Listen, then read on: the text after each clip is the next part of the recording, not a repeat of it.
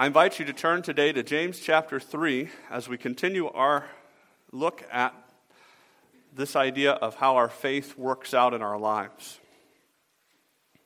Last week we began this idea of a word on wisdom from James. And we talked about how at the core of everything we do for the Lord goes back to what we believe about Him and how we apply the truth of God's Word to our lives. If we're just going through a checklist, then we're not truly serving the Lord. I mean, sure, we can do good things, right? I mean, there's a lot of good things you can do in life, though, and just because you think you're supposed to do them. And if we truly want to serve the Lord, we have to, in our core, agree with, resonate with, apply the truth of God's Word. That's what wisdom is. It's application of the knowledge of God's Word. And we began to look at how there's a couple different types of wisdom. There's worldly wisdom, and there's wisdom that comes from God. And this week we're going to finish fleshing those things out as we see that. And we see that what we believe and what we apply to our hearts from the Word of God is how it works itself out in our lives. So everything that we see, talk about James, talk about the tongue and different actions that we're to take, comes from this application of this wisdom. James 3:13 through 18, who is wise and understanding among you? Let him show by good conduct that his works are done in the meekness of wisdom. But if you have bitter envy and self-seeking in your hearts, do not boast and lie against the truth. This wisdom does not descend from above, but is earthly, sensual, demonic. For where envy and self-seeking exist, confusion and every evil thing are there. But the wisdom that is from above is first pure, then peaceable, gentle, willing to yield, full of mercy and good fruits, without partiality and without hypocrisy. Now the fruit of righteousness is sown in peace by those who make peace. Lord, we thank you for your word. We thank you that it is not just words on a page. It's not just thoughts of man, but it's the power of God that we find therein. And we ask today that you would use the power of your word to change us. That you, by your Holy Spirit, would speak to us and compel us to not walk away today unchanged, to not be okay with how we are doing in our own spiritual lives. Whether it be one who doesn't know you as Savior, Lord, may they leave unsettled today because you have just continued to hammer home their need for a Savior and a relationship with you. For a Christian, Lord, may we leave with our hearts stirred up to continually applying the knowledge that we have of you into true wisdom that informs actions for you. Would you draw us closer to yourself? Would you make us uncomfortable with our sin? Would you give us a love greater than anything else for you? We ask today that the rest of the service would honor you, would glorify you. I ask personally that you would guide my thoughts and words today. I would say nothing here that you would not have said and would not get in the way of what you'd like to do in our hearts. In your name we pray. Amen. What you do with knowledge, we said last week, determines the way you live. Wisdom is the application of knowledge, and you can apply knowledge to your present earthly life, that's worldly wisdom, living only for self and sin, or you can apply knowledge of God and in turn live for Him with His help. And as I thought about that this week, and I thought about, we talked about Solomon a little bit last week and how he was the wisest man, yet he spent the end of his life living like a fool. And I thought about different things that Solomon wrote and things I was reading in my own devotions. I guess I just kind of want to point us to Proverbs here for a few minutes and show us some things that are replete. Proverbs is replete with examples of how those who apply knowledge properly and improperly will live. So whether you apply knowledge of God in a godly way and live in wisdom, or you apply knowledge of God or not of God, of things in this world in a worldly way and live for yourself, you see these things. Verses like Proverbs chapter 29, verse 11. I'm going to go a little fast here, okay? So I apologize in advance. If you want these verses later, I'll be happy to send them to you. A fool vents all his feelings, but a wise man holds them back. Proverbs 21:20, there is a desirable treasure and oil in the dwelling of the wise, but a foolish man squanders it. Proverbs 12:15, the way of a fool is right in his own eyes, but he who heeds counsel is wise. Proverbs 12:26, the righteous should choose his friends carefully, for the way of the wicked leads them astray. Proverbs 12:3, a man is not established by wickedness, but the root of the righteous cannot be moved. And those are just 5 or 6. Proverbs is jam-packed with these. And I think, if nothing else, there's an excellent argument here for you to take on personally a study of Proverbs and to really unpack some of those things. But what we get out of these things is back to the point. The way that you and I apply knowledge affects how we live.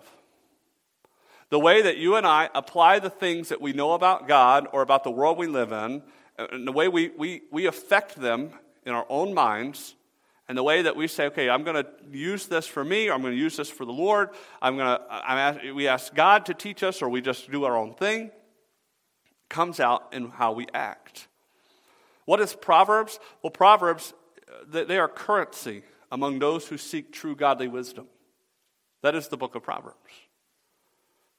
And so as we pick back up in this passage in James chapter 3, we see further the fruit of worldly wisdom and the fruit of wisdom that's from above in our own lives.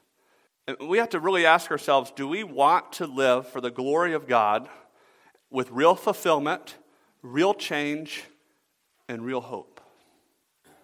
Do you want to live that way? Do you want to see real change in your life? Do you want to have real hope in your life? Do you want to find yourself truly fulfilled? Then listen to the words of God today through James and see that godly wisdom is crucial for godly living. My heart attitudes and outward actions reveal where my wisdom lies. What goes on in our hearts, the things that we believe in our core, comes out and in the way we act, reveal what kind of wisdom we're buying into in our lives. It reveals what we believe. It reveals how we apply these things. And true hope and true peace and true fulfillment is only found in godly wisdom. And we see that here as we work our way through the passage. But let me just back up and just kind of catch us up where we are. We won't spend a lot of time looking at these things from last week. But we first saw in verse 13, wisdom's proof. In our lives, how we live bears out what we believe. And there's a necessity in our lives for wisdom. And in order to live effective, victorious lives for the Lord, we need that wisdom. And without it, it's impossible to make sense of this life and to truly enjoy the goodness of God. Wisdom is taking the knowledge that you have and, as we said, doing something with it. And applying knowledge of God leads to living for God. If you know the things of the Lord and you apply them to your life, it leads us to living for Him. It's one thing to know that God is holy. It's one thing to know that God is set apart from sin. It's another thing to apply it and say, because God is holy, therefore He has called me, a follower of Him, to be holy. There's two different things there, right? The flip side of that is to know that God is holy and just say, well, I don't think God really cares how I live, and we apply it and we live however we want. And in our lives, James says there's practical proof. James says in verse 13, who is wise and understanding among you? Let him show by good conduct that his works are done in the meekness of wisdom. He calls for people to examine themselves. If you think you are wise, he says, here's what it looks like in your life. If you have understanding, that is a specialized knowledge that's built up over time, here's how to tell that you have that going on in your heart. As the wisdom of God impacts our lives, it should lead to these things worked out in our lives. First, James says in good conduct. That simply is a lifestyle that reflects inward, honorable character found in God. And then show it in your works, he says, that come out in that good conduct. And we said that the activities and endeavors of a Christian that he's involved in should be that which reflects the character of God. Those things that you pursue in life, the way that you carry out your everyday business in life, should reflect God's character. And lastly, these good deeds should be shown from a lifestyle reflecting the goodness of God and it's done lastly in meekness. Meekness is not weakness, but power under control, and wisdom helps to temper our living so that we can live not controlled by our flesh and our desires, but controlled by God and His Spirit. And James now goes on to describe those two different types of wisdom. And we began to just scratch the surface on worldly wisdom last week with the motivations behind it. He says, "But if you have bitter envy and self-seeking in your hearts, do not boast and lie against the truth." The motivation for wisdom that comes from this world, it's consumed with this life only. It is applying the things that we know to make the decision that's best for me and my cause in that moment. Within the heart of one who is consumed with himself, and within the heart of one who is consumed with worldly wisdom, is first bitter envy, James says. What does one who is filled with bitter envy do? He applies all that he is to being better than other people because he's envious of them. He wants what they have. And when someone does that, when someone lives this way, it doesn't produce joy or happiness or contentment. Now, have you ever met someone who spends their whole life chasing things like this, and they don't live a very happy life? They live a very bitter life. And along with bitterness brings this close friend, self-seeking, or as we said, it's better really said, selfish ambition. This is the idea of strife and extreme selfishness, which will result in strife with others. Because we're working solely for our own gain, to meet our own gratification at all costs. And if this is the way we live, if this is how we're consumed with ourselves, and we're consumed with making ourselves happy or making ourselves better than other people, then we best not lie, boast, and lie against the truth. That is not godly wisdom. That is worldly wisdom. It is a self-glorying, arrogant pursuit. And that which is wrong and sinful always attacks that which is true and right. And this is where we left off last week, saying that these motivations, if these reside in our hearts, it's a good indication where our pursuit of wisdom is taking place. And we need God's help to really decipher these things sometimes, because we really struggle to call out these things in our own hearts. You ever found it's a lot easier to call out sin that you struggle with in the life of someone else than it is to do it in your own life? And I true, particularly in the case of my kids all the time. I don't want them. Every parent who's honest doesn't want their kids to be just like them, because I know how I struggle. And so it's really easy, right, to call those things out. But when God points the finger back at you and God begins to show you, it's a lot harder. It's a lot harder to weed those things out of our lives. But if we truly want to be like God, we have to submit to those things, because that wisdom, that worldly wisdom that comes with these selfish motivations brings with it several characteristics, and this is where we pick up here in verse 15. This wisdom does not descend from above, but is earthly, sensual, demonic. This false earthly wisdom doesn't come from heaven, doesn't come from the Lord, but it finds its roots elsewhere. And so it is characterized by things that are anything but heavenly. James uses 3 words here to describe it as earthly, sensual, and demonic. Now, it has been said, and it is true, that the 3 biggest enemies of the Christian are the world, the flesh, and the devil. And these are all represented in these 3 things that James says right here. The world we live in, the age that we live in, this age of unrighteousness, is opposed to the things of God. Satan, the devil, we know he is opposed to God. And then we talk about our flesh, that even as redeemed men and women, we live with this unredeemed fleshly part of us that wants to do wrong, that still longs to do sin. And so, let's unpack these. James says first that it is earthly. It is limited to this present time, and it is limited to this world that we live in. Very simply, we must understand there is no lasting value in the world's wisdom. God's wisdom deals with eternal things. Man's worldly wisdom deals only with the temporal. And sure, it might help you for a short amount of time, but it's not going to it may help you even get ahead in this age, but it's going to do nothing for your eternal soul. It's going to do nothing to settle the questions of your heart. That is the nature of earthly wisdom. James continues that it is sensual. Another way of interpreting this word, or translating this word, I should say, not interpreting, is natural or unspiritual. By this, it means it relates to the flesh or the fallen man. And we must understand that wisdom that comes from fallen man is incapable of applying and understanding the things of God by himself. Let me refer you back to 1 Corinthians chapter 2. We read this morning in our scripture reading, verse 14. But the natural man does not receive the things of the Spirit of God, for they are foolishness to him. Nor can he know them because they are spiritually discerned. In order to understand the things of God, we need the help of God. Men live by their corrupted flesh, their sinful natures, trying to discern the deeper meanings of life. What are things that men ask? Where have I come from? Why am I here? What will happen to me when I die?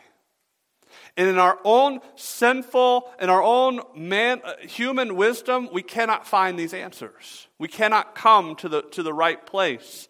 Because try as you might, you and I will never make sense of things in this life without God. How do you look around in a world that is broken and full of sin and find any kind of hope or peace without a sovereign God? It's not possible. The lament of Solomon echoes in the hearts of all who live in the way of worldly wisdom. Ecclesiastes 1:2. Vanity of vanities, says the preacher. Vanity of vanities, all is vanity. It's all worthless. The things of this life are useless and worthless in the long run. Without God, there's no true value. And because it's all natural, and because it's all of this worldly wisdom is natural and sinful, we just go down to the root of it all. Where does ultimately worldly wisdom come from? It comes from the enemy of God. That's why James says it is lastly demonic. Do you realize that ever since the beginning, in Genesis chapter 3, that Satan has been opposed to God and he has trotted out cheap imitations of what God says is right. In Genesis chapter 3, or Genesis 1 and 2, we learn that God had one rule in the Garden of Eden, and that was what? Do not eat of the tree of the knowledge of good and evil. For the day you eat of it, you will surely die. And in Genesis 3, along comes Satan and says, then the serpent said to the woman, you will not surely die. For God knows that in the day you eat of it, your eyes will be opened, and you will be, what does it say? Like God, knowing good and evil. Cheap imitations. You know what? You can be God.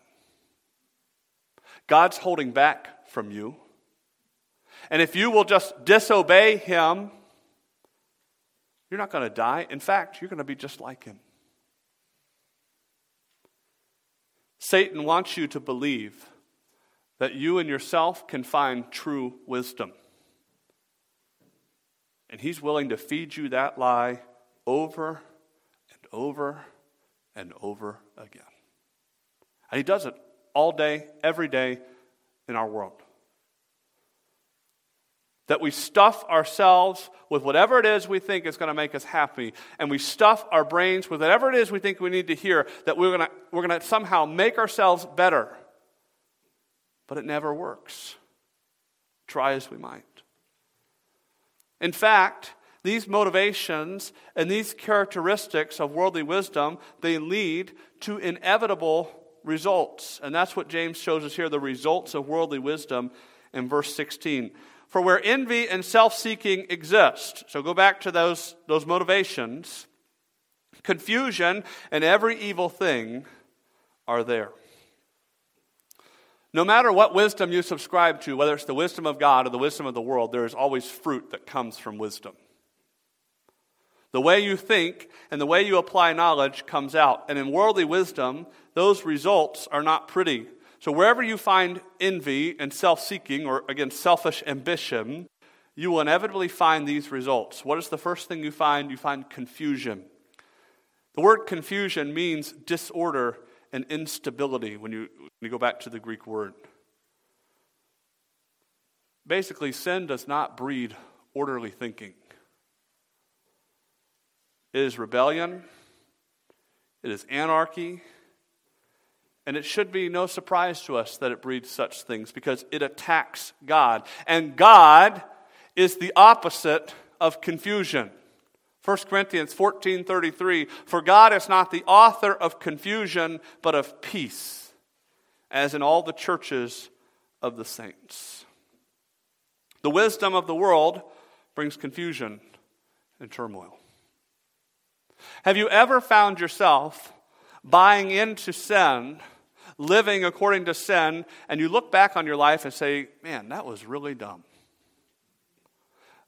Again, the one I always appeal to is this guy in the Bible named Jonah, a prophet, speaks for God, knows what God says, and says, I'm going to go hide myself in a boat and run away from God. And you shake your head, right? But how many times do we do the same? Well, God won't really see if I do. Well, God won't really care if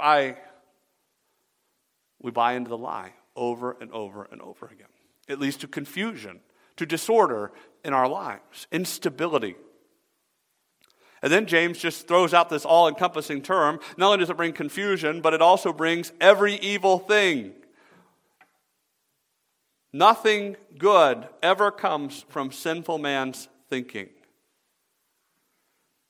And is it any wonder that there is confusion in all types of evil in our world? What does sin always bring with it? Sin begets sin. It always does. And if everyone is out there serving his own self-interest and his own selfish ambition, it's going to be a crazy world. And when sin takes over in our lives, chaos ensues. Just ask the Israelites, Judges 17:6. In those days, there was no king in Israel. Everyone did what was right in his own eyes. How did that little experiment go? Read the book of Judges, and you scratch your head and go, what is going on? That's what sin breeds. Do you want to know what worldly wisdom gets you in life? Just look around at the lost world we live in.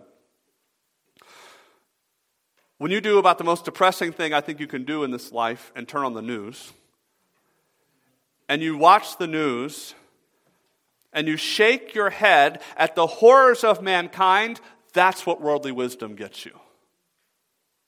When you look at churches that are crumbling and falling apart and the gospel that is stagnating, that's what worldly wisdom gets you. To get comfortable and live and just do things the way that, we think this is how it should be done, instead of going back to the Word of God. That's what worldly wisdom gets you. When you look within your own heart and find there no true joy and no fulfillment, that's what worldly wisdom gets you. When you see strife that is raised up in your own life time after time after time, that's what worldly wisdom gets you. The wisdom of the world is hopeless. You and I, in and of ourselves, we cannot save ourselves and we cannot think rightly. We need God. And thankfully, God has not left us to ourselves. He has given us His Word, and He has given us the Holy Spirit to apply the things of His Word to our hearts. And that's where we see, lastly in this passage, the wisdom that comes from above. And from the very beginning, it's different, because it's motivated differently. James says, but the wisdom that is from above is first pure. And that is the motivation of God's wisdom. What is the motivation of worldly wisdom? It is the exaltation of sin and self. It is the sinful serving of our own flesh. But that is not so with the wisdom from God. It comes from above, from heaven, to our hearts. It is a wisdom that is consumed with the eternal things of God. And this wisdom stands the test of time because the wisdom of God is the origin of time itself. Proverbs 3, verses 19 and 20. The Lord by wisdom founded the earth. By understanding he established the heavens. By his knowledge the depths were broken up and the clouds dropped down the dew. Where does the wisdom of God come from? It comes through the Word of God and the ministry of His Holy Spirit. It comes only through salvation by Jesus Christ. That is where we find the initiation of God's wisdom in our lives. And thus, the motivation of God's wisdom is only one thing, James says. It is pure. The word pure here means free from contamination. And in Greek literature, or in Greek usage, this word was used when talking about a worshiper who would cleanse himself to enter the presence of their Greek gods. That's what it means, to be free from this contamination. Wisdom that comes from God is pure because God is pure. It is set apart and holy, set apart from sin because God is holy and set apart from sin. So the wisdom that he gives then, as he applies his word to our hearts to lead us to act in accordance with his ways, is pure. This is seen in the characteristics of that wisdom that's played out. So worldly wisdom that is motivated by our own self and our own desires leads us then to act in such a way that furthers our own agenda, that furthers myself.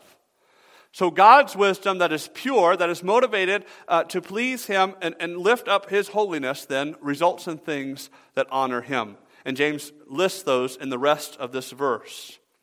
Verse 16, but the wisdom from above is first pure, then peaceable, gentle, willing to yield, full of mercy and good fruits, without partiality and without hypocrisy. Let's break these down one by one. First, it is peaceable. That is, it is given to peace. We look around in our world and we don't see peace. Why? Because peace comes from God. The fruit of the Spirit is love, joy, peace. Selfishness that is not carried on by heavenly wisdom. And selfishness naturally creates conflict with others. You understand that if you're living for yourself, you are naturally at conflict with the other person that's in the room with you? Because you're looking out for who? For me. And then you add 4 more selfish people to the same room, and there's a lot of conflict going on. Instead, when one is consumed with pleasing God, he is at peace not only with God, but also fellow man. And I tell you, if you find one who is in constant conflict with brothers and sisters in Christ, you will find one who is in conflict with God. Because godly wisdom leads to seeking peace and restoration with other people. Solomon characterized wisdom in Proverbs 3:17, her ways are the ways of pleasantness and her paths are peace.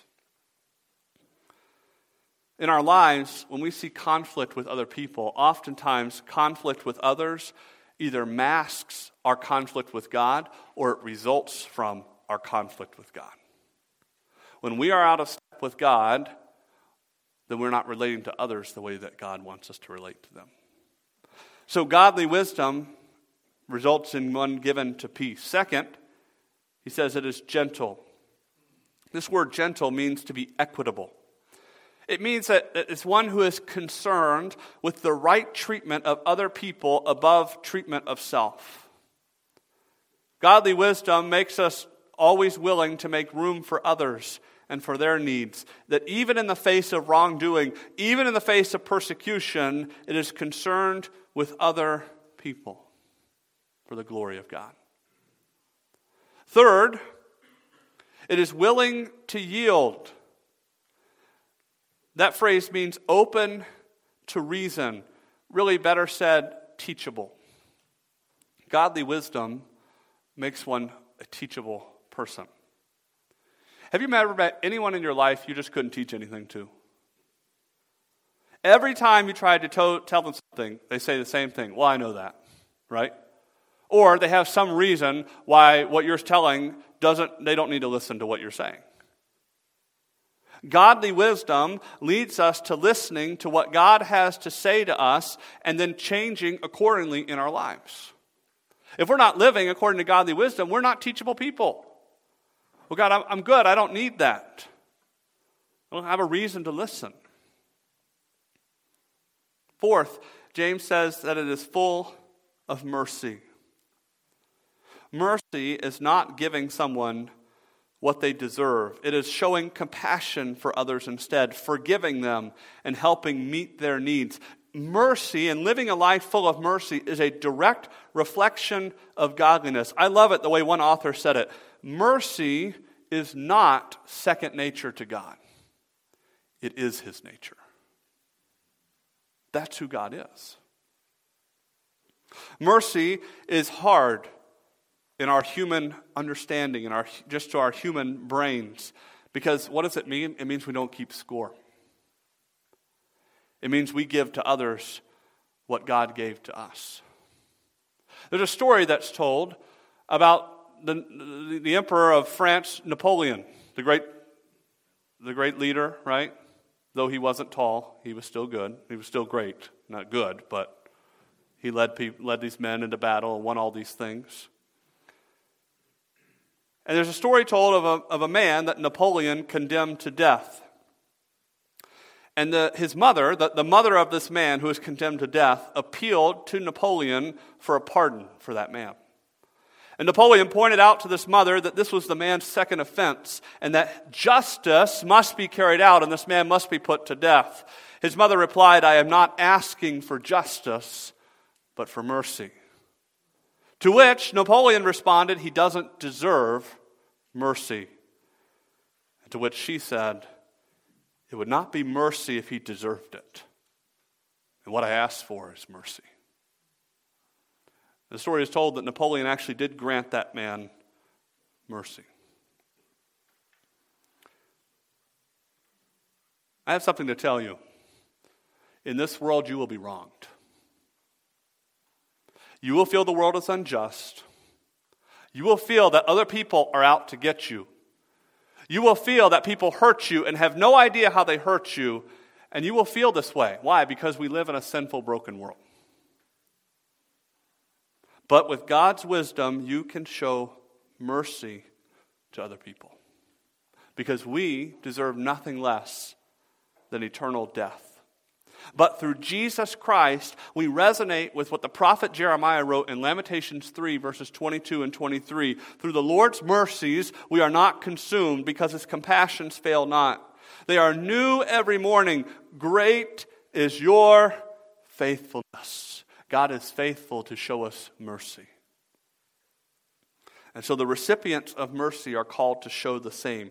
God's wisdom applies his mercy to our hearts and allows us to show the same. This is the application of knowledge. It is more than just knowing God is merciful. It is God saying, "I am merciful. You do the same." Fifth, James says godly wisdom is full of good fruits. The life of one who is living in God's wisdom results in one whose thoughts, actions, and attitudes reflect his God. That is what a life of good fruits looks like. James then says, 6, that is without partiality.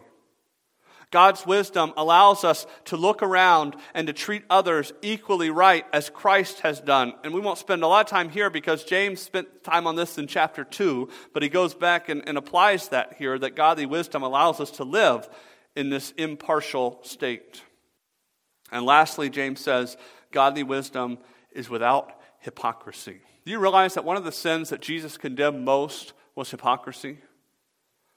He was dealing a lot with the religious leaders of Israel who were supposed to know better, but they instead were living for themselves. Claiming to be one thing and living out something else is sin. And godly wisdom empowers us to not live as hypocrites, but to live sincere lives. The opposite of hypocrisy is sincerity, of living out what you say you are. And we can apply the truth of God to our lives and reflect it to others around us. And what we need is this whole picture. To look at this list of these things and say, well, I have one of those things in my life. I see one of those things that God's wisdom has done. That's not enough. This is not a let's pick and choose, right? But we need the whole picture of this in our lives. To live as one without the rest isn't completely engaging in God's wisdom. For it is easy to look at this list and look and say, well, I do that really well. But it's easy to look at this list and call out people that we say, well, they don't live up to that list. But that isn't our job. Our job is to show mercy, to remain teachable, to be peaceable, to be sincere. And when we do this, we see the results of that in our own lives. Verse 18. Now the fruit of righteousness is sown in peace by those who make peace. God's wisdom in our lives brings about His peace and righteousness in our lives. You and I can see God's righteousness played out by His grace and by His strength in our everyday interactions. You realize that in the way that you interact with your family, with your neighbors, with your coworkers, with the random person you pass on the street and talk to, you in those interactions can reflect the righteousness of God to other people. And no, that doesn't mean that you take your Bible and you lop their heads off with it because I'm a good person and you're not. But just in the way that we carry out our lives, we live in a way that pleases God. Instead of living as anyone else may live, we can live in the way that Jesus Christ lived. Instead of being at odds with God and others, we can see true peace and we can feel that peace in our hearts. You can hit the pillow at the end of the day and rest peacefully in God and in His wisdom. You can walk through your day not worried about what may happen next to you because you can know that you are right with God. See, sin does the opposite. Sin creates friction. Who does it create friction with? Well, first it creates friction with God. That we are at odds with who God is. That He is holy and set apart and we are sinful. But then it creates friction with other people as well. God and His righteousness bring peace. There will be no peace apart from God. There will be no peace in your heart without a knowledge of the Savior. There will be no peace in your life as a Christian if you do not engage with Him and listen to Him. You need the wisdom of God regularly in your life to experience this. Godly wisdom is crucial for godly living. My heart attitudes and outward actions reveal where my wisdom lies. And so, very simply, living for God requires the wisdom of God. You and I, we cannot find within ourselves, we cannot well up in ourselves the ability to live in a way that honors God. Now, does it take discipline to live in a way that honors God sometimes? Absolutely. It takes discipline to get up and read the Word of God. It takes discipline to set aside time to spend with Him, to seek after Him, to seek His help. But God must use His Holy Spirit to take the things of God and make them alive in our hearts. And that requires time and submission to God. The wisdom of God that God offers is a life-changing wisdom. And so when you examine your heart, what do you find? Do you find sinful, bitter, worldly wisdom? Do you find endless pursuits for satisfaction, for fulfillment, for understanding? To you, I say there is grace to be found in Jesus Christ. There are answers for your questions, there is fulfillment, and there is hope. You don't have to wonder. You don't have to burn up one pursuit after another looking for fulfillment. You can find that in Jesus Christ alone. And the first step is to come to Him, to depend on Him alone for your salvation. If He is your Lord and He is your God, then you can be assured of your eternity and therefore find new life in Him on this earth. You can live in Him. A Christian, have you let the world's wisdom creep into your own life? Have you tied your value to the pursuits of this life? Have you harbored sin in your life as you've defined yourself by what you can gain in this life? Do you feel the chaos of the world affecting your peace? To you, I say your focus is off. Because it's to be on God and on Him and living for Him. And sure, does that mean along the way that you're going to have peripheral things in your life that He's going to call on us to fix? Absolutely. But it starts with saying, I'm going to live for the Lord. And I'm going to deal with the things He wants me to deal with, and I'm going to live in a way that honors Him, and I'm going to show the mercy, and I'm going to do these things that God has called me to do. Because the horizontal relationships of this life will not be right until our vertical relationship is right. We cannot deal with others the way God wants us to deal with unless we are dealing with Him the way He has called us to deal with. All the changes of James hinge on a proper knowledge of God and a proper application of that knowledge of Him. And if you do not know Him or depend on Him, you cannot live for Him. But you can find true wisdom in Him today.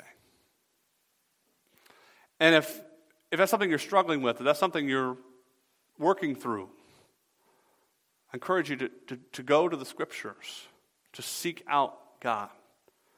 You say, well, I don't even know where to go. Well, I'd be happy to help. My wife would be happy to help. We'd be happy to point you just to what God says. Not what man says, but what God says. To really unpack the truth, and to ask Him to apply that truth to our hearts. To get beyond this stage of just cramming our heads full of the right answers and working out those things in our everyday lives, living for Him in His wisdom. Father, we thank You for the opportunity to study Your Word today. We thank You for just this place that You've raised up for us to come and to hear these things. Lord, we ask that You would help us today not to just hear them, but to walk out of here applying them. Lord, would You help us to very simply ask, what is it You want us to do with these things this week? How do You want us to change the way we live because of what we know about You? How do You want to work in our hearts? Lord, I pray for each one in this room that You would speak to them personally through Your Holy Spirit, through Your Word, that they would know that next step spiritually You would have them to take. And Lord, would You give us willing hearts that are ready to change? And may we be a reflection of our Savior to a lost and dying world. Lord, we ask today as we wrap up our service that You would watch over us and protect us as we leave this place. Or would You bring us back together again this evening to worship You, to exalt You, to learn from You. In Your name we pray.